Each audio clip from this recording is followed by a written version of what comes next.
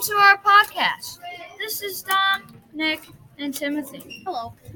Nick, Yes? when you spill, who do you tell? The teacher. Good job.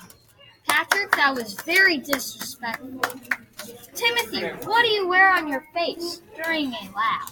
Safety goggles. Nice job, Timothy. Hey, Dom. Should you run in a lab? Of course not. Very good, Nikita. I know. I want to be a dream. All right.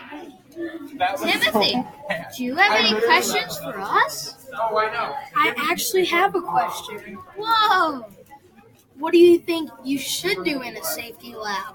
Follow the rules, of course.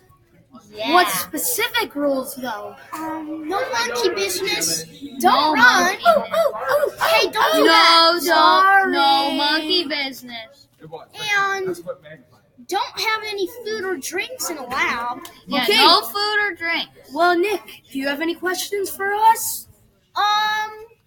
No. Yeah. Make sure, if you're a girl like Timothy, you always tie your hair back. And if you are any gender, you should always roll up your sleeves. Bye, and thanks for listening to our safety lab thing.